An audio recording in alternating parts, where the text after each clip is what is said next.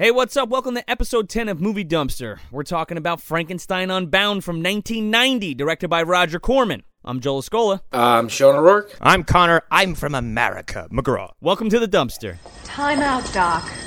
In the 3 months since you've been testing this thing, we've had freak weather, people disappearing, and these time slips. I'm sorry, but we have a very public crisis brewing here. All right, so we have a side effect to contend with. It's not the end of the world.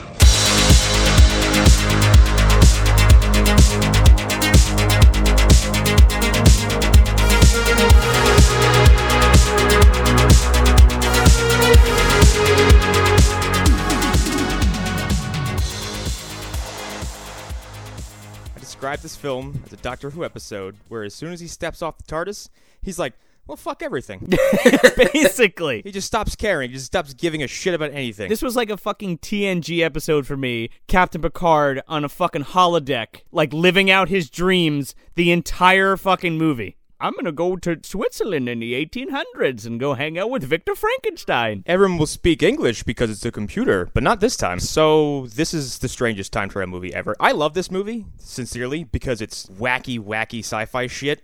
Emphasis on shit. This is kind of my bread and butter. That's an understatement. My problem is fucking boring. For the first hour, you're like, what? Okay, where are you going? Well, I'll tell you where we're going. We're going to New Los Angeles in the year 2031. Oh my god, the not so distant future. That's what I said. We're gonna have some pretty fucking cool cars in about 10 years. So, how do we describe the plot of this film? Okay, so John Hurt...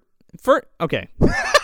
No, I got this. Right out of the gate, we get a quote by Albert Einstein, okay? In a Frankenstein movie, by the way. Okay, and I'm like, what the fuck are we doing here? And it's the quote about, like, if he knew what we would do with the atom bomb, he wouldn't have made it, or he would have stuck to making watches, or what have you. So it's 2031, and the president has enlisted John Hurt to create a weapon that won't destroy the Earth, but will destroy their enemies. Turns out, it fucks up the time and space continuum and rips holes all over the fabric of that. It is the most irresponsible weapon I've ever heard of. Yeah, it's like a laser weapon that makes your whatever you're shooting at disappear and like displaces it in time and space. It's a fucking gamma ray. Which sounds like a great idea on paper. Let's smash particles and just fuck with the natural order of things. And then let's put it in laser form. When we come in, there's already a big giant tear in the sky. Like he's been fucking with this for years now. Yes, and in doing so, he is literally like there's a rift that hangs out in the sky the whole film.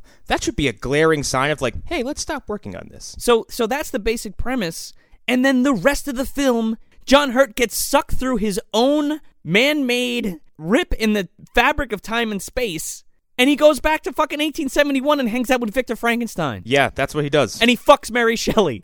Which, by the way, Mary Shelley and Victor Frankenstein both exist in the same universe in this movie, which is the silliest thing. Well, that's where she got the idea, Connor. She got the idea for the Frankenstein book. Because John Hurt made her. Yeah.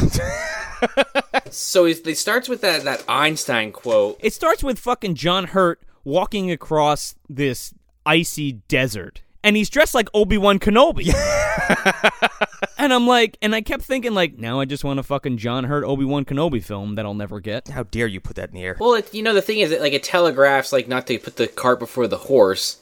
It telegraphs the end of the movie, essentially. And if you've ever read or seen, maybe not the original Frankenstein from the 30s, but, like, any version of it that is more true to the book, like, it kind of ends where they're in the Antarctic with Frankenstein and the monster having, like, their last big fight. So it's, my read on that was, like, oh, he's Victor Frankenstein, and then he's talking about Einstein. Surprise! He is a scientist, okay? Yeah, I don't know. It just immediately, like, made me very confused for no reason. Mary Shelley's book ends on a fucking boat, but we can talk about that later. Go ahead. Well, it's like on a boat in the Antarctic. Yeah. I'm gonna say my piece on that book in a little while. So. Oh, I see what you're doing there. Yeah. So as Joe was setting up earlier, and Connor, it flashes to 2031, and John Hurt, also known as Dr. Buchanan, Joe, Buchanan. Joe Buchanan. What a fucking regular ass dude name. Like, That is the most fucking apple pie fucking name I've ever heard. yeah, it's like someone who works at the fucking grocery store down the road. How you doing? My name is Joe Buchanan. Unfortunately, he sounds nothing like that. He just sounds like John Hurt. Real quick, John Hurt's fucking cadence throughout this entire film is jarring because he's just like, "Hi, I'm John Hurt, and I'm talking like this the entire movie. I'm overacting for whatever reason, and I can't figure out why." I kind of wish that him and Raul Julia had switched their performances, and we could have gotten a lively reaction out of Raul Julia. Holy shit. Now that would have been a movie. Before we were talking, and Connor and I were like, if he was fucking Gomez, like if he put on his Gomez, Oh my god, this movie been a riot. Yeah, and the monster's played by fucking, Christopher Lloyd. Oh my god, that's a movie. So, like, the mechanics of this weapon is they combine, like, the energy of a black hole and a laser, and they just point at shit and make it go away. That's a bad idea. Yeah, but, someone comes up to him and they're like, hey, this is... They go, oh, people are disappearing. The weather's all fucked up. This is really dangerous. You need to stop. And he's like, well, there's some side effects to deal with. And it's like, dude, there's a big fucking hole in the sky. That's not a side effect. That's an effect. and there's time slides happening. Yeah. Okay? So there's rips in the fabric of the space-time continuum. It looks like fucking Galactus coming in. It looks like a giant vagina opening in the fucking sky. I love when someone goes up to him and they're explaining him to them all this, like, time slips and people disappearing. He's like, the president asked me to make him a weapon, and I made him a weapon. And just walks away. I'm like, you're a scientist. He doesn't give a fuck about anything. Your attitude should not be so dismissive. That's like his main character trait, is that he's dismissive to things that he should not be. Without missing a beat after that, he's like, oh, what did I do? Why did I make this machine? And I just wanted to save the Earth. And it's like, you did the exact opposite. On purpose. You doomed us all.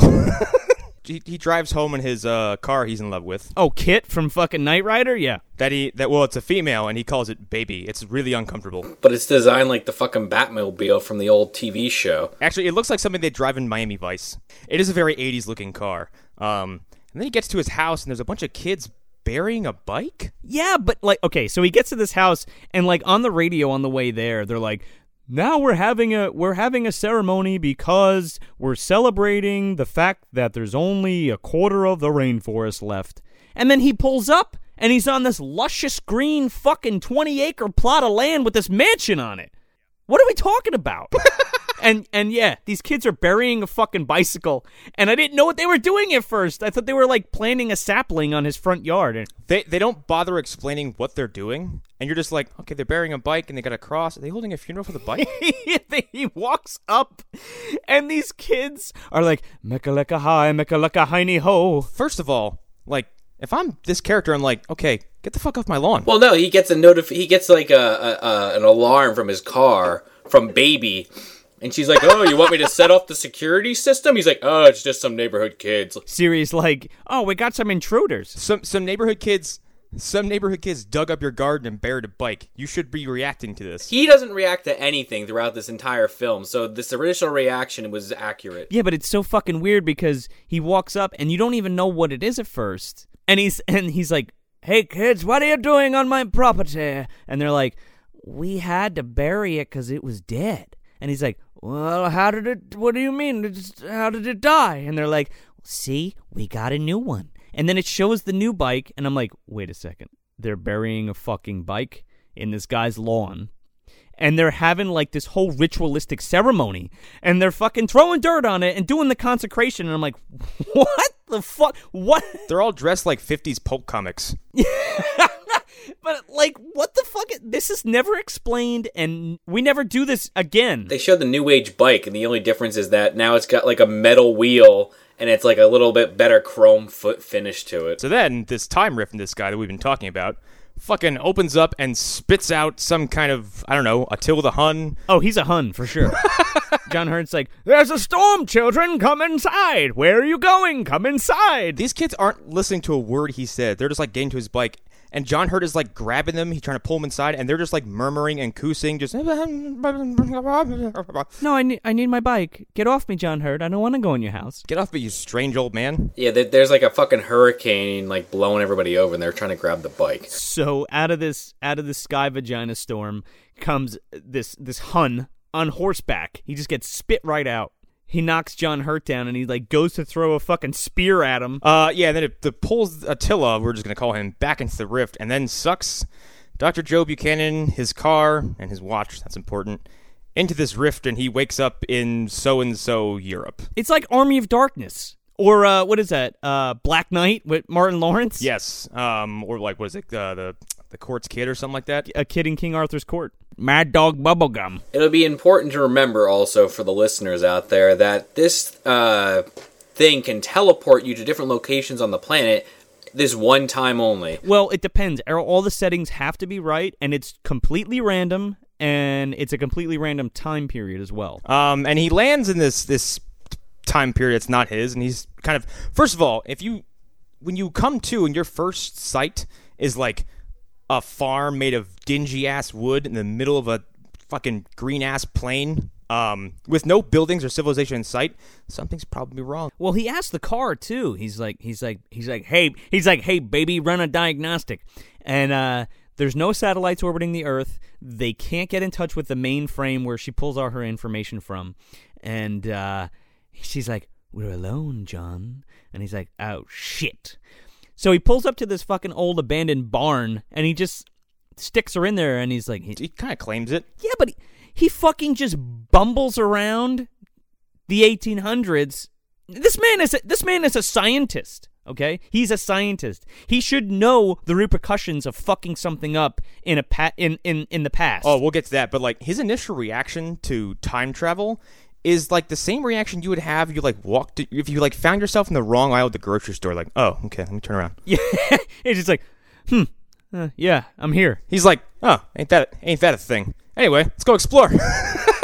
I love how he has zero reaction to the fact that the computer says, oh, the ozone layer doesn't have any deterioration. He just like, oh, okay, huh, that's interesting. He's like, that's cool, find me a satellite. And the car's like, I don't think we're in New Los Angeles anymore, sir. Oh my god, that was so fucking bad. And I love how he shoves it in, like you guys were saying, this little like fucking beaten down old shed, for the lack of a better term. Which could belong to someone, but he doesn't stop to ask. Yeah, he doesn't even bother like covering it up. Like he doesn't go like all the way with the Marty McFly reference. He just like parks it in there and just walks away. Parks it and goes, all right, well, off to see things. The realization finally hits him, and he's like, Jesus H. Christ. And she's like, I have no record of a middle initial for Jesus. And he's like, very funny, car. And she's like, ha ha ha. Well, see ya. It's completely what he does. Before he leaves, though, he asks the computer to basically run a diagnostic test to find out if there's a way to send him back to his time. And then she says conveniently, oh, that'll take me 96 hours to calculate. So he's stuck here for a little while. So he's like, I think I'm just going to go see the sights. Maybe have some of the local cuisine, you know? Like, it's no fucking big deal. It should be noted that he has no current money, or he has no current currency, is what I should say. He doesn't know where he is. He doesn't know anybody. And he's in a time period where pestilence and disease were rampant. And he's like, well, guess gotta mingle. He's just walking around in this fucking blue fucking suit. And no one even, like, they, like, bat an eye at him for, like, a half a second and just keep walking. He's like, huh, seems normal. Yeah, like, that's what also got me, too. Like, if they saw that kind of attire, they'd be like, where the fuck are you from, pal? Where are you from? And then he goes right to a tavern, doesn't he? He goes into a tavern, and he like goes over to the maitre d', and he's like, oh, do you have anything to eat here? And he's like, well, yeah, but, I got a lamb chop something or other and a fucking trout. And he's like, well, how much is that? And he's like, 12 francs. Oh, they're in Switzerland, by the way. Yes. And everybody has a fucking British accent. Everybody is English. Which is funny because they filmed this movie in Italy. Yeah, but when he gets there, it looks like where they fucking filmed Sound of Music. It does. Yeah, and parts of this movie look like... You two have ever seen the episode of Mystery Science Theater, The Quest of the Delta Knights? No. It is this, like, it's a fantasy movie starring, I think, Leonardo da Vinci as a young boy. Oh, boy. And everything looks like it was made for $5. It's just a bunch of fucking Ren Fair extras and David Warner playing 2 roles. It's really bizarre. David Warner playing 2 roles? Yes, he plays the, I fucking he plays love the David villain Warner and the so mentor much. to the hero. It's the weirdest thing.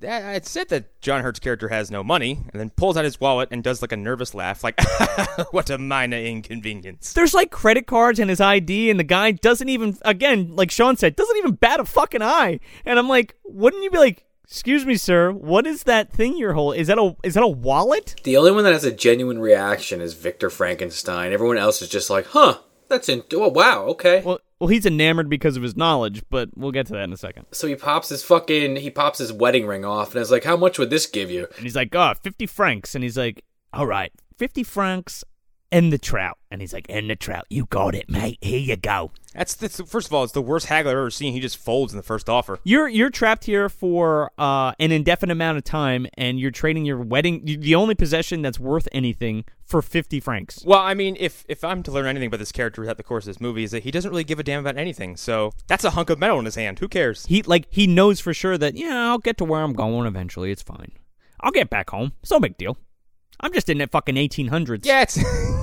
Anybody else be like, yeah, it's only the 1800s. I'm fine. I'm not panicking. He's just sitting there thinking to himself, I saw that movie with Marty. They don't have a cure for like typhoid or anything like that. Like, you're fucked. So he gets his food and he goes to sit down and he pulls up a chair conveniently right next to Raul Julia as Victor Frankenstein reading the newspaper, and oh boy. He goes to inquire with this apparently a man of knowledge, and he's like, is it not wrong if I sit here? And Raul Julia's like, I can't stop you from sitting, so go ahead, you fuck. It's a very kind of passive-aggressive, like, please don't sit here, and John Hurt just fucking does it anyway. He's like, oh, thanks. Yeah, thank you for your generosity. And I just want to mention for a moment here, as I watched this movie, I forgot for a second who was in this film, and I thought David Bowie was having a conversation with Tim Curry over some fucking beans. It's a film I really want to see. It grows into a beanstalk. Magic beanstalk. I'd watch the fuck out of that. Yes, I would. So, like, in the middle of this little conversation, they're kind of having a little exchange of pleasantries, and Buchanan's digital watch goes off, like, makes a series of beeps. The whole place, except for Frankenstein and Go, goes, huh? Anyway. Still a mild reaction, though. Where the fuck else are they hearing a beeping sound? And Frankenstein's like, is that a timepiece? I guess this is like their foreshadowing for later in the film, because he says, oh, it's an electronic watch. And he's like, huh, all that in that little device. He's like, oh, the numbers move on their own. Huh. How do you wind it? Electricity, how did you get it so small? Which is, I guess, maybe not the weapon is irresponsible choice number 1. This is disastrous, irresponsible choice number 2, which is shoving a piece of advanced technology from hundreds of years into the future into a primitive human's face and saying, here, look at it. Starfleet specifically says, do not introduce that technology to primitive cultures. You're not supposed to fuck with it. So, right now, Dr. Buchanan has already basically, I mean, this is also a universe where Victor Frankenstein's a real person, but he has already basically begun to unfucking spool time and space, because you're not supposed to do these kinds of things when you time travel. Sit still! And time travel's weird, and it's obviously not real, so it has its own rules, but typically, you want to try to avoid fucking with fixed points, and this feels like a fixed point. So then the waiter comes back, and he brings him his food, and he's like, here's your trout and your exposition. Because he just starts fucking going off about Frankenstein's, like, backstory. He's like, oh, I'm sorry to hear about your baby, Mr. Frankenstein. I'm sorry that it's dead. I'm sorry that fucking girl killed it. I'm sorry that your fucking life is riddled with problems, and I'm sorry about your failed experiments. More or less. It's like walk up to Batman going like, I'm sorry your parents were shot in the alley that night. Just for John Hurt's convenience, and he's like, oh, right. Thank you. That's an incident I shall insert myself into later. I'm going to meddle some more. So Raul Julia packs up his shit and goes away because he tells him, he's like, come over, we'll have dinner, we'll talk about fucking watches. And then he leaves so that John Hurt can stalk him. I'm your biggest fan, Mr. Frankenstein. Does he jump in the back of his carriage in broad daylight? He fucking hitches a ride on the back of this carriage. Nobody says anything. And then, like, it kind of goes along, it goes a ways away, and then he kind of, like, he jumps off and rolls into a bush. And then Raul Julia gets off his carriage and then starts to verbally abuse his monster. Yeah, okay, so let's make this clear right now. The monster has been created. Yeah. Where we start the Frankenstein and Frankenstein's monster story within this movie is about halfway through the book. It's like Bride of Frankenstein, really. No, it actually all of this pretty much happens in Mary Shelley's Frankenstein in the novel. Like he even requests a bride in the novel. He's like, okay, because the monster doesn't, obviously he knows that he doesn't belong and he's an abomination and he's so barren and lonely, and he wants somebody else just as barren and lonely as he is. See, I tried reading the book and I was really put off by it, so I made the effort. I bought it. It's in my closet. It feels like a lot of like, I love my cousin. Oh, a monster. I mean, the monster is definitely a lot smarter in the book than he is in this movie. Yeah, I mean, he's still like learning things, but he learns quickly. Right, that's like a big part of the book. My biggest problem with all the incarnations after reading the book, because I only had read it last year, I've seen the original Frankenstein, but my biggest problem with the film iterations of that story is the fact that not only is the monster way more cognitive, but like the vibe I got from the book was that Victor was battling his own demons, and he was the one committing the acts that the monster had done. Like the monster was in his head. Nah, I didn't read it that way. That's the way I read it. I not to get too sidetracked, because I read it like over 15 years ago, so like don't hold me to it. But I think in the way I read it was that the monster was bad, but fucking Frankenstein was bad for creating it. And, they kind of go into that a little bit in this movie, where the monster's like, hey, I wasn't, you made me this way. Like, hey, like, I didn't ask to be created. Like, that's a big focus of the book. His reaction is almost like, the monster's like, you made me. And Raul Julia's Dr. Frankenstein's like, you made me. Yeah, whatever. Go fuck yourself. That is probably the most accurate part from the book and the whole movie, is the fact that, that dynamic between those two characters is so shaky at all times. Right. When I just read the book, I just perceived it as the embodiment of the evil within him. That's all. No, yeah, I see where you're coming from. It's really interesting. I wrote down when the monster, who will just call Frank Jr. the rest of the movie, Frankie J, baby. when he shows up, like he's kind of obscured by bushes, and I wrote down and I spelled it how it's pronounced. Give me what I want. I didn't know what he was gonna pull out of the bag. Like Raul Julia is gonna pull something out of the bag. Dude, his fucking nonplussed face when he just pulls out a pistol is the best. He's like, I don't care. He looks like Victor Crowley from fucking Hatchet. Yeah, the design of this monster is really bizarre, because the whole film I was like, why does he have extra thumbs? He's got extra thumbs. He's got thumbs where his pinky should be. Who the fuck? Why would you do that? And a skullet. Yeah. So Raul Julia's having an argument with the monster, and the monster gets pissed and like stamps his foot and like causes a rock slide, and John Hurt, where he's eavesdropping from, like rolls down a cliff with these foam rocks and gets like knocked out, and has like a dream where he's Bela Lugosi doing experiments on himself. Yeah. Oh, well, no, that's the second dream. This is the one where he's walking around and he sees a bunch of like dead, mangled bodies, and his dream version is like, who is responsible for this? Yeah, he looks like fucking Bela Lugosi in Dracula. Yeah, but it also just looks like a fucking photograph that was held up to a camera. Yeah, it's this weird, like, it looks like you're watching a scene underwater. Isn't he gold? It's bad. In one of his dreams, he is, yes, because there's like 4 of him in one dream, I think, later on. So it doesn't make any fucking sense. It's literally there for no reason. It never really is explained, unless maybe if you read the fucking Frankenstein Unbound book, maybe it made more sense. I was gonna say towards the end of this, like, I think there's some heavy ambition buried somewhere in this movie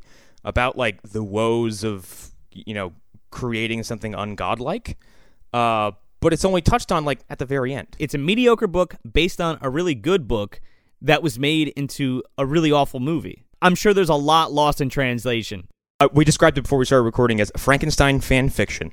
That's what I was thinking while I was watching it. It's slash fiction, dude. What if I met Victor Frankenstein? What if I went back in time and did Frank the Frankenstein stuff? I would constantly get knocked over and just kind of space out and have dreams. So he rolls down this hill, and he has this dream, and then he's still falling when he comes out of this dream, and he falls right into 2 German shepherds? Okay, as an animal care provider, someone who works in the veterinary field, When he's fighting him off with a stick? he's fighting him up with a stick? You're asking to get mauled. Again, he's a scientist. You should be smarter than this. And he's like, yeah, get out of here. Maybe he had a Slim Jim in his pocket he forgot about. Then he would have fell into 2 Sasquatch. He starts going back into town, and he uses his francs to buy himself like some better clothing to match the era. Yeah, he gets some new duds. This is where he buys his David Bowie Lazarus outfit. Yes. Not only okay, so he gets his new duds, right? But right before this, and after he fights off the German shepherds, we're walking through the woods for like 5 minutes. Yeah, he's just lost. He's like, oh, well, what a day. That's a long time, like in movie time. That's a long time. Yeah. And he's just wandering like, oh, I lost my contact lens. It has to be around here somewhere. Well, this is when he moves the car. I don't remember if he moves it somewhere else, or this might have been where he actually puts it in that shed. But either way, that happens after the dream, and then he goes into town. So there's a little bit of a break from like any kind of plot. No, he puts that car in that shed right when he gets there. So yeah, he moves it for some reason. I don't remember why. I think he goes back to, like, consulted for something. And the car's just like, I don't fucking know. We're in the 1800s. What do you want me to tell you? It could also have been, not that I'm trying to read too much into this fucking movie, but that he was on that carriage with Frankenstein. Like, we don't know how long he fucking booked a ride on there. Maybe he had to drive back. And honestly, it felt like they just turned a corner and then had some kind of encounter with a monstrosity. All the townspeople were like, do you hear that yelling? So he gets some new duds, and he's just like prancing around town. Literally. Like, he's loving it. He's like, this is great. I'm having a great time. Then he does this weird thing where he's like, oh, a trial! What gripping entertainment! And goes and just fucking walks in. Yeah, he just fucking comes in and he's like, oh, this is interesting. All right, let's do this. And he sits down, and this girl, Justine, is being tried for the murder of Victor Frankenstein's baby. And he sits down in a pew, like way up top next to the priest. And he leans over to the priest and he's like, hey, Reverend, who's that beautiful girl over there sitting by herself? And he's like, I guess you're new around here. And John Hurt's like, what makes you say that? It wasn't my credit cards I pulled out last night. That's not what gave it away. And he's like, that's Lord Byron's mistress. And he's like, Mary Shelley. And he's like, the Lord Byron? Like, I'm actually going to meet Lord Byron? Oh my goodness. And Reverend's like, yeah, Mary Shelley and Shelley, the poet, and Lord Byron are all having a menage a trois up at their fucking lake house, their lake mansion. Isn't this guy like, please don't sit with her, like she's kind of currently maybe possibly spoken for, and he's like, what a pleasant conversation, have a good day, and then goes and sits with her. I need to go get an autograph, I'll be right back. Goes over, and then doesn't he right away, because he does this with Frankenstein too, the recurring theme of like, I'm very familiar with your work. Stop fucking with history. They don't have any work yet. Yeah, no, he does say that immediately. Frankenstein has already made his creature, which is one thing, and he's also a fictional character. Now, we are going to an actual character from history who actually did something that influenced the horror genre. An actual culturally effective and pivotal figure. And he's like, hey, I love your book. And she's like, I didn't write a fucking book yet. And he's like, oh, well, I liked it anyway. Well, you will. Wink, wink, wink, wink, wink, wink, wink, wink. After he does this stupid thing, they show that Frankenstein and his wife are in the audience, and some farmer or whatever is like up in trial saying, oh, it was a monster, some kind of big monster.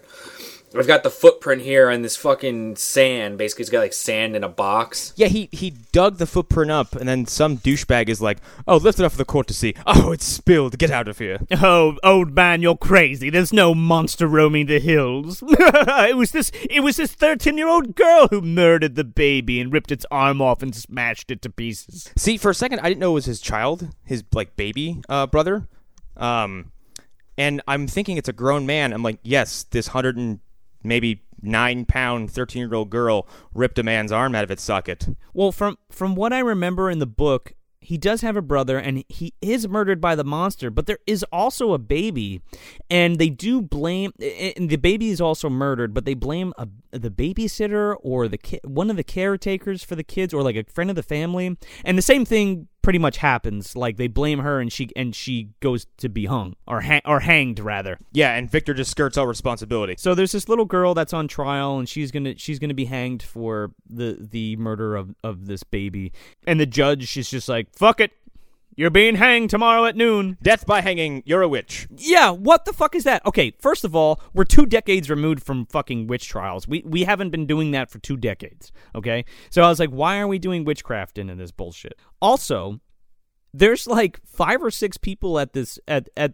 hearing that are totally have American accents. No one is speaking in a genuine fashion that they should be. The prosecutor's like, yeah, you killed that fucking baby. And I'm like, wait, why does everybody else have a British accent and you have an American accent? And then there's one guy in the audience and he's like, it was the spirits, you dumb old fuck. Because the old guy's like, I hit my head, you see this? The monster did that. It was the spirits. I'm not American, I'm Swiss. This is what I wrote down. I wish John would stop inserting himself into various situations he doesn't belong into.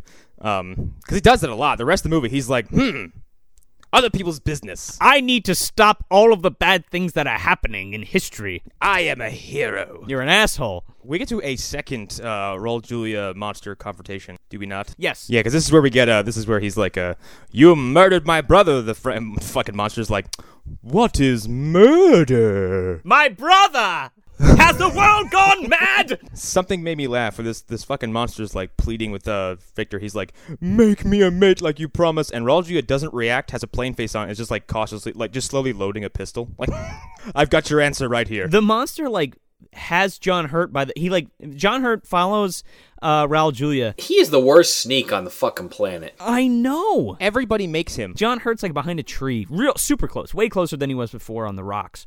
And the monster's like, what are you doing, you fucking peeper? And he grabs him by the face. And he's like, hey, Raul Julia, I'm going to crush this fucking guy's head unless you give me what I want. He just continues loading the flintlock. He just keeps putting powder into it. And Raul Julia's like, you can kill this fucking guy. I don't know. I don't care. And it's funny, like you just said, Connor, because he's like, you murdered my brother. And he goes, murder? And I'm like, you just said you were going to crush John Hurt's head. How do you not know what the fuck murder is? And Raul Julia's like, to take a life, or to end a life. And then what is he like? He's like, make me a mate or I will.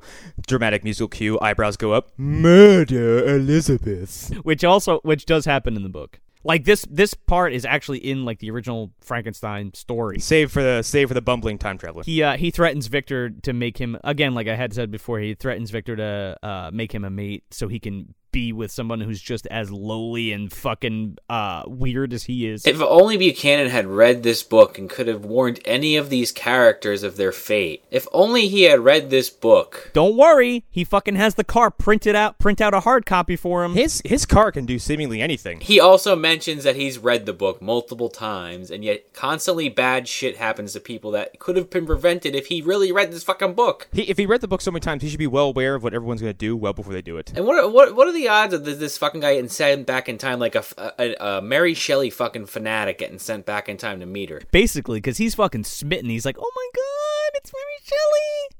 Oh my god, I should have brought my first edition. And she's hot. And how the fuck does he know what she looks like? He just sees her. He's like, is that Mary Shelley? In the court, he's like, Shelley, the poet? And he's like, oh, before she was Mary Shelley, before she married him. So you're telling me there's a chance? So I have a shot with her, do I not? Yes. Oh, great. Here I go. Boner time. How about a blast from the past? And then Raul Julia and John Hurt finally have a little conversation, and Raul Julia's like, where do you come from? The moon? Well, I see that you've seen my monster. Well, he takes him to the car, too. Oh, yep, here we go. He's like, I want to show you something that's going to blow your fucking mind. And by all accounts, it should. And Raul Julia's Frankenstein reacts to it like, you've mastered thermodynamics and the secrets of the universe. Good for you. A man who reanimated a corpse probably isn't that befuddled by some metal and electricity. You know what I mean? Like harnessed electricity. Oh, it goes fast. How interesting. I stitched a man's eyeballs together and made them function. I brought back the dead. Beat that. They call me Herbert West, Reanimator. For some reason, I was thinking about that movie during this whole thing, and how much of a better Frankenstein story it is. This is like, I think it slam cuts to a fireworks display for whatever reason. Yeah, and the monster is not fucking having it. He hates loud sounds. He hates it. He's like, kids, you fucking kids, stop shooting them goddamn fuzz poppers off. And Gandalf's giggling in the corner like. Well, this is all the scene because in the previous scene, he goes to Victor. He's like, did you make him? Did you make this man? He's like, no, I didn't. He's like, I made you. And then he sees these kids playing in the street, the monster. He's like, wait, who made you? Like, this is like a reoccurring thing he asks people before he attempts to murder them. Which is kind of I don't know. That's why I said there's some ambition buried in this. It's like Frankenstein trying to wonder. I mean, the monster trying to wonder what his place in the universe is kind of interesting. Well, that's the inner turmoil of the monster character, but it's just so overshadowed by bullshit in this movie. We've already heard the story, and now you're kind of trying to do it with like a fucking future, with a guy from the future that's kind of influencing the events of what's going on, and it's just like, who gives a shit? Like, you don't care about the monster at all. Like, the anguish of the monster is just right out the window. No, well, he's an annoying jackass, and I want him to die almost immediately.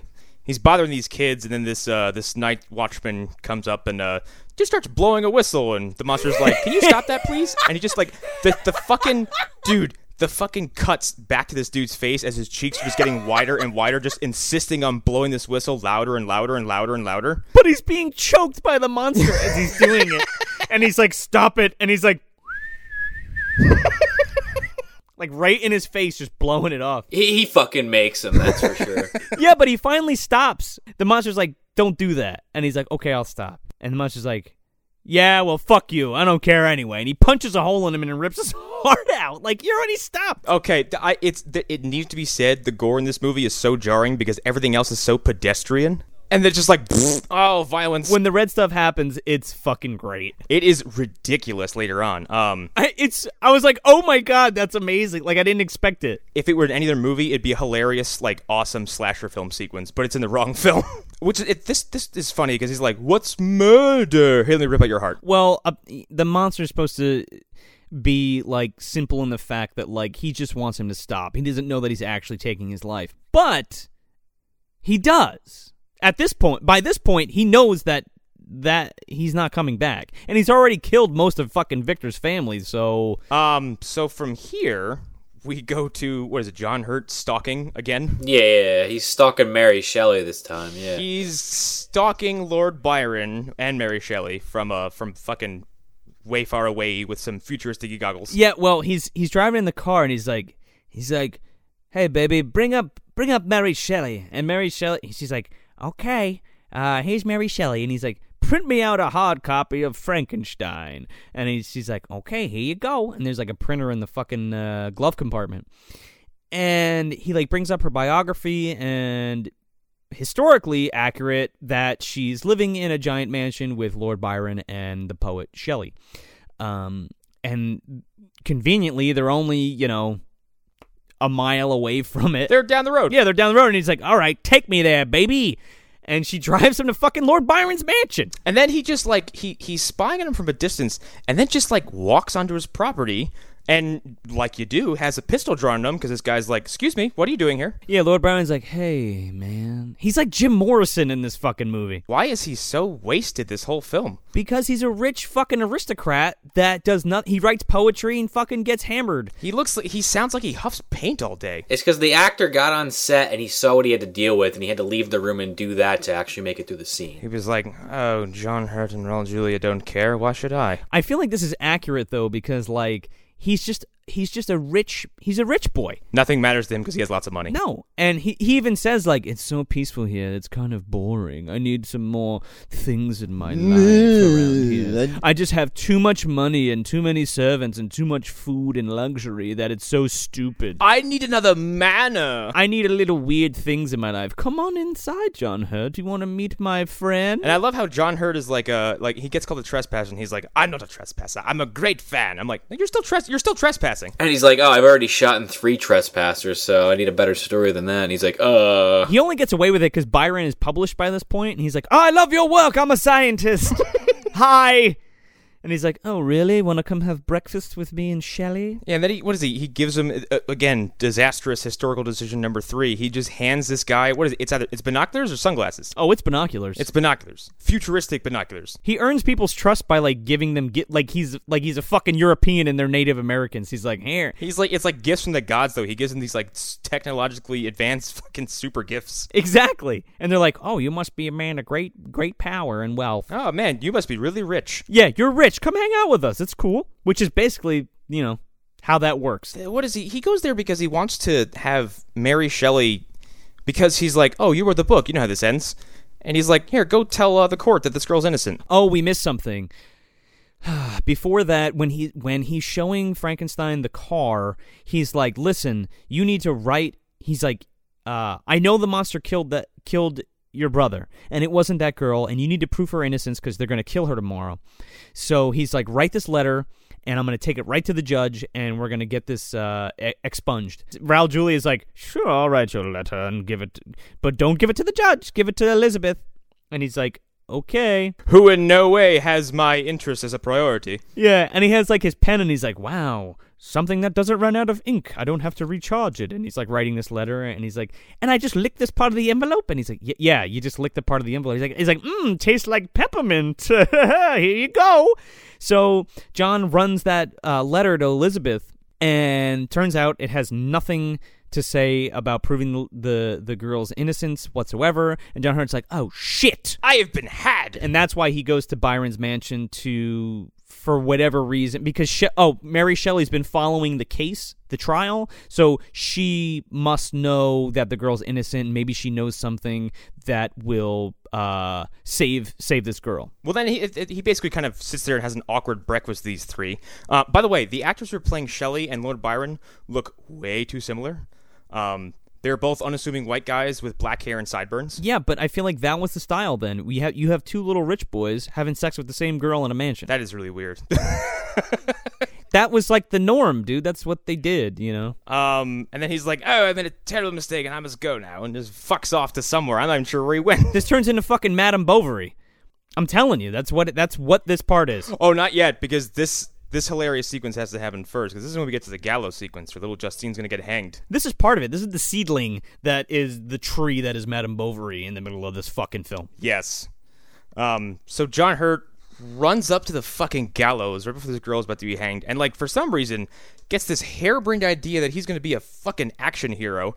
Picks up the executioner's axe. By the way, when he pushes this priest off the gallows and he just goes, ha! I laughed really hard. Was that the same guy from earlier in the film? It's like his payback. I hope so. I'm surprised they didn't kill him right. I'm surprised they didn't just fuck him right in the street.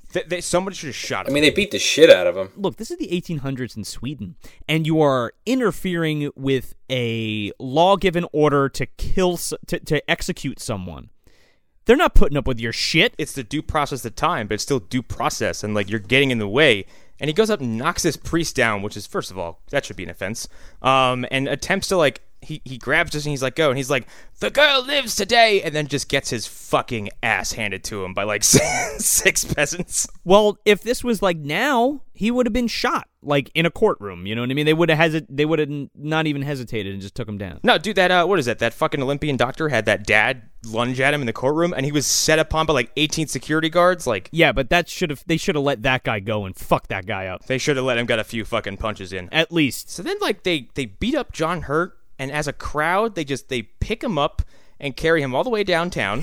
They carry him all the way downtown to the fucking docks and throw him in the water. And he's like, Ollie, you watch. And then he has another dream. And this is the dream where he is strapped to a table with another him in like a fucking his Bela Lugosi cloak, firing a laser at his arm, severing it. And he's like, we will make you better.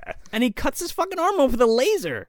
It's like a James Bond villain. Yeah, it's so bizarre. I expect you to die, Mr. Bond. I want you to die, Mr. Bond. Wakes up again from another dream.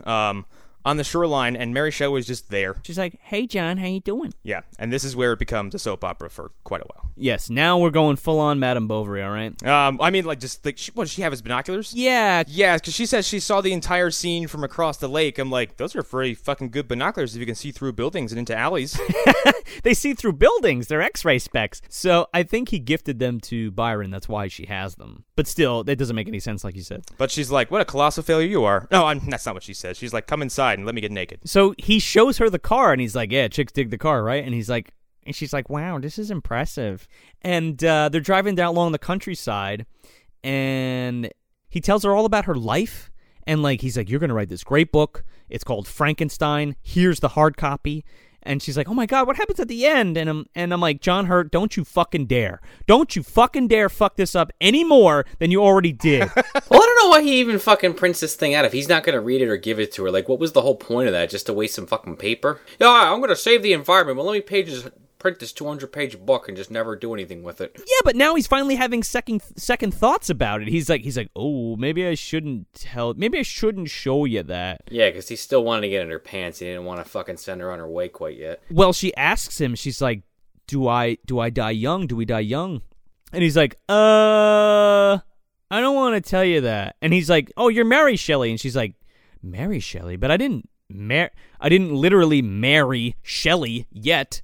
He's like, well, congratulations. Here you go. It's so weird that this is the line he has where he's like, I shouldn't tell you your future because that's really irresponsible at me being a time traveler.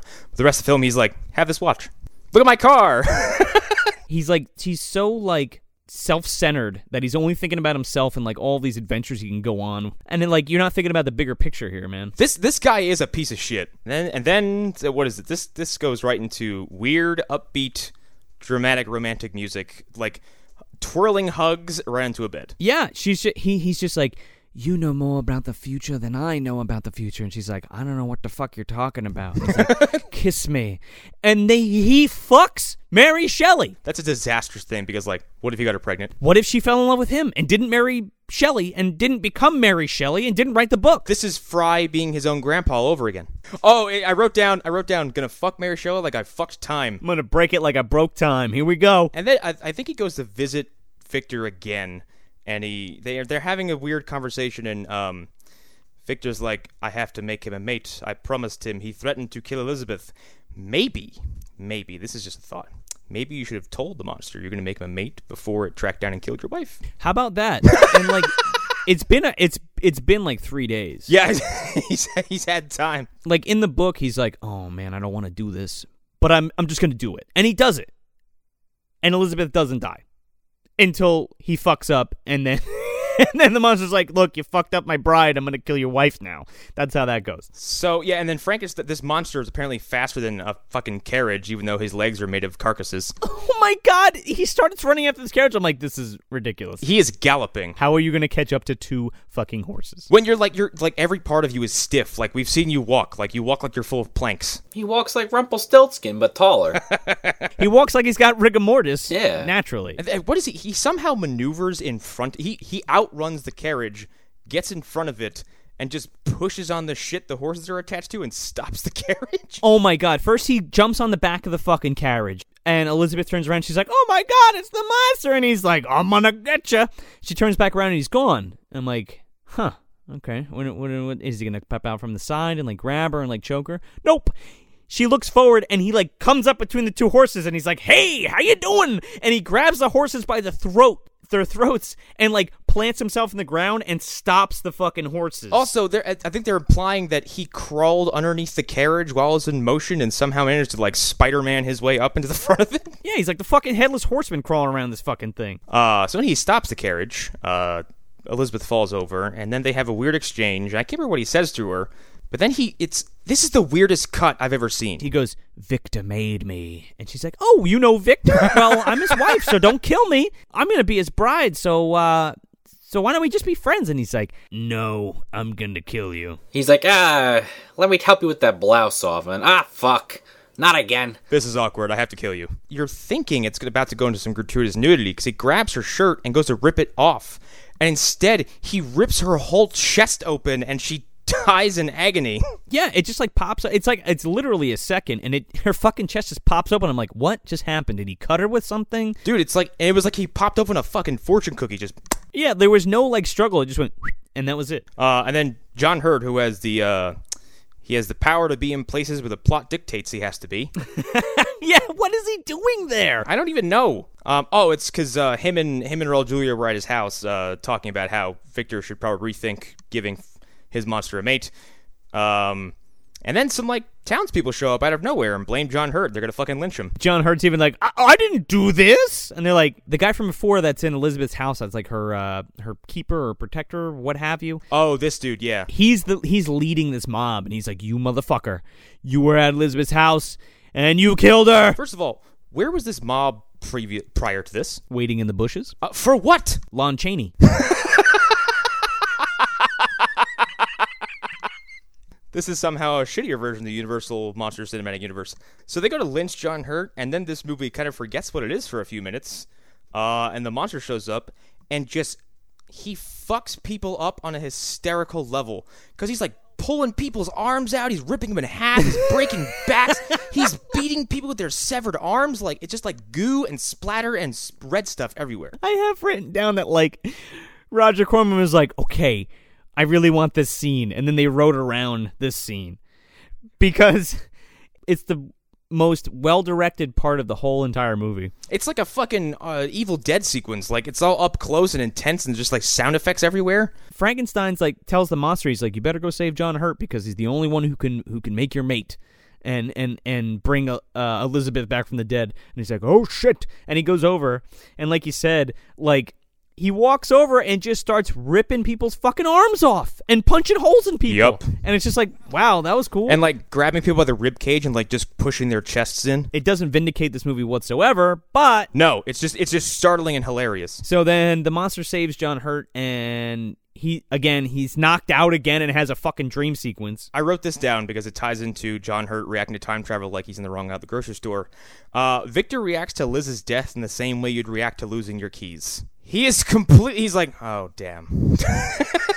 Oh no, not again. Ah, rats. I should have said something sooner. So this is the dream that makes the least sense out of any of them.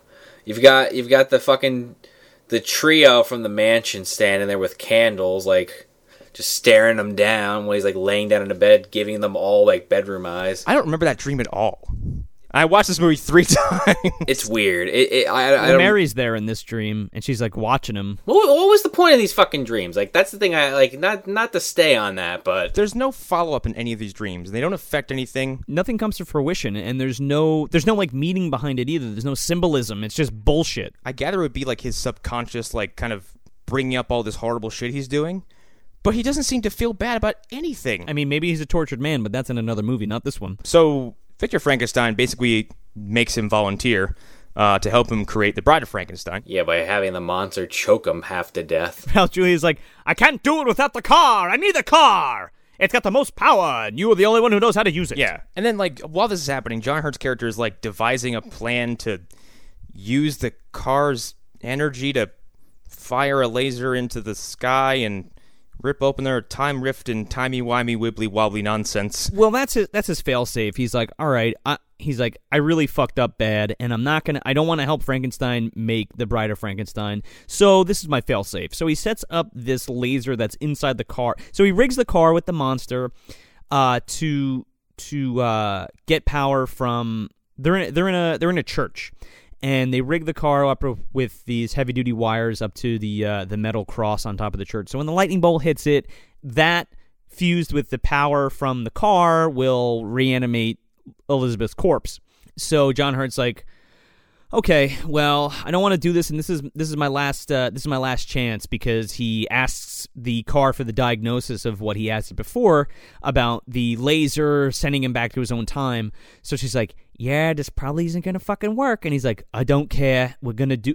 Even if I'm obliterated, I don't care. So he points the fucking laser at the church and just keeps doing what he's doing. And, like, his car tells him, like, hey, time and space is broken.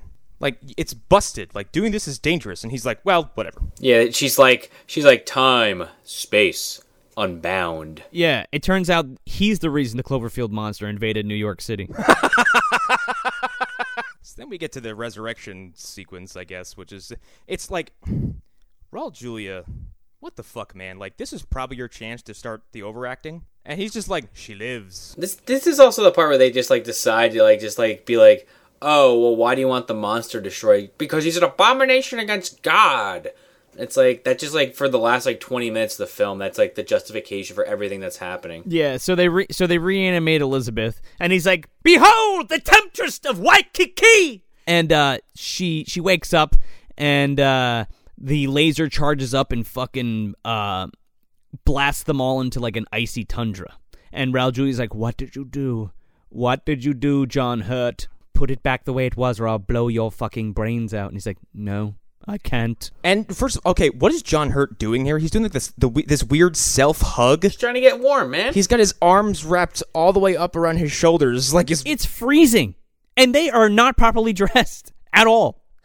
And there's like a big hole in the side of the church, and they're just like on this icy tundra. Yeah, the implication is they were blasted into the future, all of them. And Victor Frankenstein's outrage is like, put it back the way it was. And then Elizabeth starts waking up, and like, was Victor's intention here to bring back his wife and not for the monster? Because he's like, come to me, Elizabeth. And she's like, no, I also have extra thumbs. That's why I said, like, he's doing this out of being selfish. Like, he's like, I'm going to bring my wife back to life. And she's going to love me, and I'm going to kill this fucking monster that I made. And the monster's like, I finally have a mate. And Elizabeth realizes the awful creature she is, and she's like, I should totally be dead. And Victor's like, come here, Elizabeth, real quick.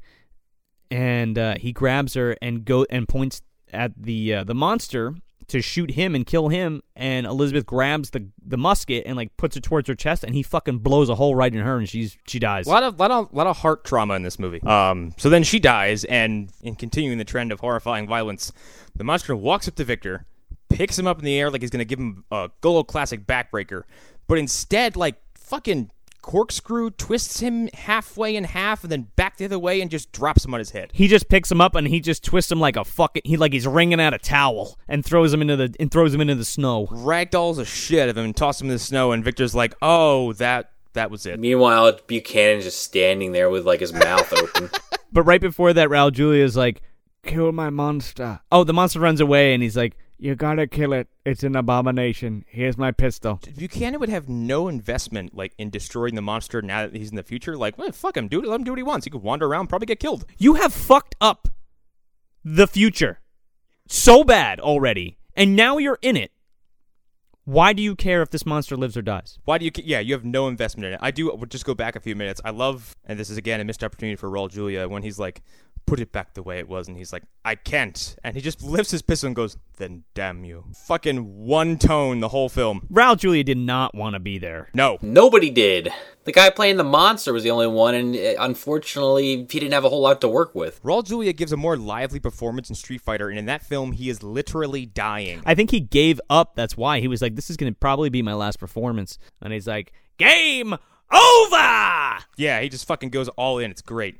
And then this monster like escapes. Well, the monster escapes, and Buchanan like follows him with a fucking blanket wrapped around him, walking through the tundra until he comes upon the fucking hatch from Lost, and he just fucking jumps down like it's no problem. The Sand People walk in single file to hide the numbers. It's implied this is his laboratory in the distant future or something like that? Well, I think it's implied it's a laboratory, but it's also like pretty heavily implied that they're in Switzerland after the world has been like nuclear bombed. Yes, and I think it's his technology that destroyed the world, is what I think the implication is. Yeah, a whole lot of conveniences start to pile up in the end of this film. But he removed Victor from that time, unless the car was still there and somebody else followed in his footsteps. That's actually a good point. I didn't think about that. Because he says towards the end, we'll get there. Let's go in more depth after we get through this fucking funny ass fight scene. This laser tag fight sequence? So he walks into this laboratory, and they're like, hello, welcome, John Hurt, welcome back, or welcome, Mr. Buchanan. And he's like, oh, shit. And the monster comes in, and he's like, I love what you've done with the place. It's barren, and I love it because I suck, and so does this future. Why is the monster suddenly conversational and inquisitive? Because he was surrounded essentially by beauty before, and he was so out of place in that world, but he feels like he belongs here because it's just an icy nothing outside. Okay, because it seems I'm like, why is this monster all of a sudden way more intellectual than he was 30 minutes ago? Again, this is like playing upon the anguish within the monster himself. So. But again, like, it has no fucking place in this particular iteration of the story. I don't know, but by this point in the movie, I felt pretty fucking bad for the monster, especially when, like, Buchanan just starts to unload on him, and he's just like, why are you trying to hurt me? Why are you trying to kill me? And he's like, because you're an abomination against God. And he's like, what are you? And he's like, I don't know. I'm a Frankenstein. And he shoots this thing in the head. And then, he gets up, rips his own arm off? Well, he shoots him in the arm, and he just rips it off, and is like, fuck it, I'll use this as a club. Fuck it, I'll use it as a weapon. It's it's a fucking meat club, and he's like trying to kill John Hurt. He goes full Quan Chi and tries to beat him with his own limb. The whole movie, like, he's disposing of everybody, no problem, and he's chasing John Hurt around with this arm, and he's trying to beat him with it. And he's like, "Come here, you little devil!" And he just keeps like escaping him every time. Trying to play fucking whack-a-mole with this guy. Yeah, but like John Hurt's like totally dodging him every time. This also, they're fighting him. It looks like I'm not kidding. It looks like a laser tag arena.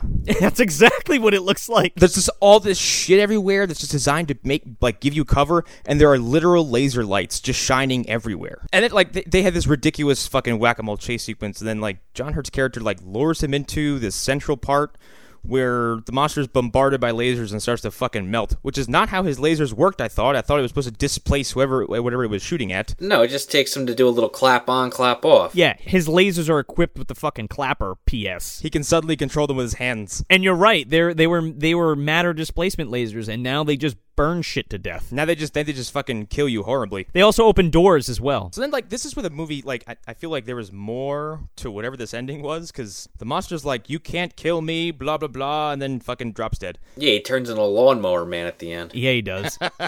He's like, "You can't kill me, I'm a part of you, I'm Frankenstein, Unbound, TM, registered trademark." And then the Terminator fucking theme starts playing. He pops out of his bunker, then, like, it seems like a voice is coming from the clouds, like, "I am Frankenstein, Unbound." Copyright 1990, Roger Corman Films. The implication is, like, the laser is obviously Buchanan's Frankenstein creation, and he's let it loose on the world, and everything's doomed, I guess is the implication. Yeah, I think that's what is implied, but it does not come across that way at all. No. Because we don't explore it any further. Like, the laser, like, opens the door, and he walks out, and he sees Epcot Center.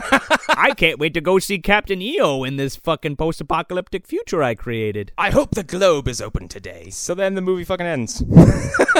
Thank God. That's literally it. This movie has no excuse for being the way it is for all the talent that's involved. I shit on Monster in the Closet pretty bad, but honestly, like, I almost feel bad that I racked on that fucking movie so much, because this movie is like way worse. This is fucking Monster in the Closet is Citizen Kane compared to this fucking movie. Well, I don't know. I'm not gonna go that far. Well, Monster in the Closet is self-aware enough to like kind of make jokes. They're bad jokes, but they're jokes anyway.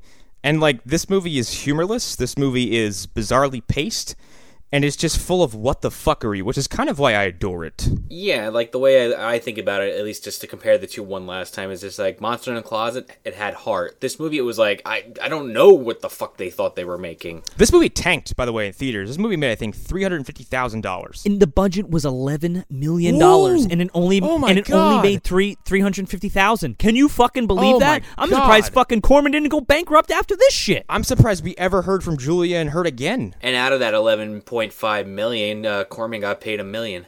This movie's kind of found life as a weird little cult film, but kind of falls on the bottom of people's lists just because of the people who are in it. Look, there's parts that I would be like, oh, you need to see this part, but this is very much one of those movies where I'm like, oh, look up the clip on YouTube. Don't watch the whole fucking movie. Just look up the clip, because this shit, most of this is just boring. Dude, I'm not gonna lie to you, like, I was up till 3 this morning, and I got up at like 5, and I'm watching this movie before, and I fucking fell asleep for like a solid 10 minutes, and when I woke up, I was in the same fucking spot. This is like when you tell people, like, go on YouTube and look up the Garbage Day clip from Silent Night, Deadly Night 2, but for the love of God, don't watch that movie. No, because you could just watch the first one and be thoroughly entertained, because the second one is just clips from the first movie, and then him doing Garbage Day at the end, and that's it. It's like not having to suffer through Troll 2 by just watching the Oh My God clip. But watching Troll 2, you can get something out of that. Like, it's not boring, like, it's funny and stupid, and it's shitty, and you can totally have a good time with it. This is more like, we have classically trained actors doing their thing, trying their best with this stupid fucking movie, and it's mostly just painful. And then the first hour is offensively uneventful. Yeah, it's incredibly boring. Like, and then when something interesting actually does happen, you're so taken aback. It's like, oh, I have to pay attention again. Hold on, let me stop what I'm doing. It's like watching paint dry, and in the middle of watching paint dry, something explodes. Yeah, someone crashes through the fucking wall or something. We forgot to mention that Bridget Fonda's in this movie. Well, Bridget Fonda is Mary Shelley. Yeah. But who can give a shit? That's three big actors with Roger Corman, and the results are so fucking middling and like unimpressive. She must have went from this to Singles, right? I would think so. I think that's like right. That's got to be right after. Now this is 1990. I didn't look up Singles, but it's got to be like right after this. And then she does fucking Lake Placid 6 years later, or 7 years later rather. And that's like the last you hear of her for a while. Yeah, and this is which is funny about Raul Julia, because like this is kind of the last few years of his life and career. I know, and it's fucking sad. Yeah, and it's weird. I forgot to mention this during the actual talk, but like this movie has a lot in common, only in regards to quality, with Overdrawn at the Memory Bank with Raul Julia. It's this fucking it's based on what could be a relevant sci-fi novel that's turned into this fucking boring and hilariously inept sci-fi film. And I think Overdrawn at the Memory Bank was made for PBS, and it was a made-for-TV film. Here we have a great novel that some other hack took and made a shitty, like, mediocre, like, drugstore paperback, and then Roger Corman took... He made a bootleg. Yeah, he made a fucking bootleg. And he was like, I'm going to be Philip K. Dick with Frankenstein. Look, watch this. And then Roger Corman's like, that sounds like shit. I'm going to make that a movie because I'm Roger Corman. Everybody loses except me. Yeah, basically. Street Fighter was Raul's last film, but I'm just, I'm so happy that he got to make those Addams Family movies. They immortalized him. He'll forever be remembered for that, and thank God he won't be remembered for this shit. Yeah, and John Hurt, which I make the Doctor Who comparisons very amusing to me, because John Hurt played the War Doctor in Day of the Doctor in the 50th anniversary. So, I'm just like, you should be more responsible. Come on, you were the Doctor. You know better. And I think, like, John Hurt's filmography is all over the place. But I don't think anybody ever talks about this. No, but you're a classically trained actor. You're fucking Kane in Alien. You're fucking the Elephant Man in David Lynch's film. You're fucking the storyteller in Jim Henson's The Storyteller. What the fuck are you doing in this piece of shit? Such a weird movie. As far as where I put it, the dumpster. Me personally, it's kind of it's a treasured find only because it's so bizarre. So I would probably find it where you go like elbow deep. You're like, ooh. Just to keep the theme going, I don't remember exactly where I shoved Monster in the Closet. I know it was pretty close to the bottom of the dumpster. You put Monster in the Closet at the bottom. I'm gonna take a fucking drill. I'm gonna swim to the bottom with a fucking hazmat suit on. I'm gonna do the backstroke to get in there. I'm gonna take a big fucking drill. Move Monster in the Closet a little. Take that drill a big fucking hole, and then shove this in the bottom of it and cover it back up with a dirty diaper and a couple of fucking bagels that have gone a week or two too long. You cover the hole with a separate dumpster? Yeah, a miniature one that I got off Amazon for $4. That's filled with a dog turd. If I had to put it in the dumpster, I would probably... Jesus Christ. Jesus H. Christ. There is no middle initial for Jesus Christ. This is the liquefied fucking banana peel. This fucking stinks like a dead animal, okay? I don't want to be anywhere near this shit. I just don't need it. You're ruining some great classic literature, and you're shitting on these great actors that somehow agreed to do your movie. I will say one thing, though. This movie did make me want to reread the original novel. I mean, I guess that's a positive. To be completely honest with you, I hadn't read it till last year, and I thought it was great. And like I said, you should definitely check it out, and I want to know what you think, because again, like I got this distinct feeling that like the embodiment of Frankenstein's evil is the monster, but the monster isn't necessarily an actual being. Like, it's just in his head, kind of. Like, because nobody else knows about the experiment except him, and this monster has been parading around all over the place, but nobody's actually seen it, except Victor. And it kills all these people, but everybody blames Victor anyway, or somebody else. So I took it as the monster was just his evil within himself, and especially at the end of the book, like I had mentioned before, with him being on the boat. He's on the boat. A spoiler for anybody who hasn't read the book, but fuck it. How old's a goddamn book? It's like 200 years old. Spoilers for a 200-year-old book. He's on a boat, and the monster like sneaks aboard the boat, and he thinks he's finally rid of the creature or what have you, and it like sneaks in a porthole, and it's like, hey, Victor, I'm still here. I haven't gone anywhere. Yeah, but that's what I'm thinking. Like, he's like a schizophrenic, or this is all in his mind, and he has been committing these awful acts of violence against his own, because he's just, because he's crazy. Unfortunately, in this movie, that's not the case, or else maybe it would have been a better film. I have a fun question. Is this a better Frankenstein movie, or at least this is a better Frankenstein representation than Van Helsing, or no? Not at all. Didn't see it. I do remember when that trailer first came out, years and years ago, and I was like, wow, they made a fucking Castlevania movie, and then when the Van Helsing logo came up, I immediately lost any interest in it. That movie is a guilty pleasure for me. I fucking love that. That movie is stupid as fuck, and it's so funny. It's so good because it's so bad. That's something that I enjoy with my dad. Like, that's one of those movies that I watch with my dad because it's like stupid as fuck, but we both love it. It's just like Universal Monsters put together. It's like Monster Squad, but with fucking Hugh Jackman. It's Universal Studios presents the Avengers. I like it. I think it's corny and awesome. But like the Frankenstein in that movie, comparatively to this one, is actually the full embodiment of how we perceive Frankenstein's monster in film. Like, he is this troubled, misunderstood creature that nobody likes, but he's got a heart of gold, And I think they do that really well in that film. Everything else is schlocky stuff. Yeah, no, it's not meant to be taken seriously, and it's just fun, dude. Like, he fights fucking Dr. Jekyll, and he fights a fucking Wolfman, and he fights the fucking vampires and Dracula. It feels like a sequel to League of Extraordinary Gentlemen. We had to revisit that for Phantom Zone, and I was fucking miserable the whole time. When's the last time you watched Van Helsing? I don't even fucking know. I highly suggest go back and watching it. The graphics don't really, the CGI doesn't really hold up, but it's a fun movie to watch. Like, turn your brain off, get some fucking booze or some fucking Jaybirds, and just chill out and watch that. I think I'll do that. All right, then. I think we've beaten this monster to death. Oh, that's right. No, that's right. We can't kill it. It's always with us. No. We killed it with fire, and it's fucking dead. I ripped off my own arm and beat it to death. So that's it. That's Frankenstein Unbound from 1990, directed by Roger Corman. If you want some more bad movie goodness, you can check us out at MovieDumpsterPodcast.com. Follow us at Movie Dumpster on Facebook, Instagram, and Twitter. Also check out our sister podcast, The Phantom Zone, hosted by our very own Connor McGraw. You can find them at phantomzonepodcast.wordpress.com. I'm Joel Escola. I'm Sean O'Rourke. I'm Connor McGraw. Thanks for visiting the dumpster. Did you make it clear that the girl is innocent? Can you simply lick this? Yes, it tastes like Peppermint.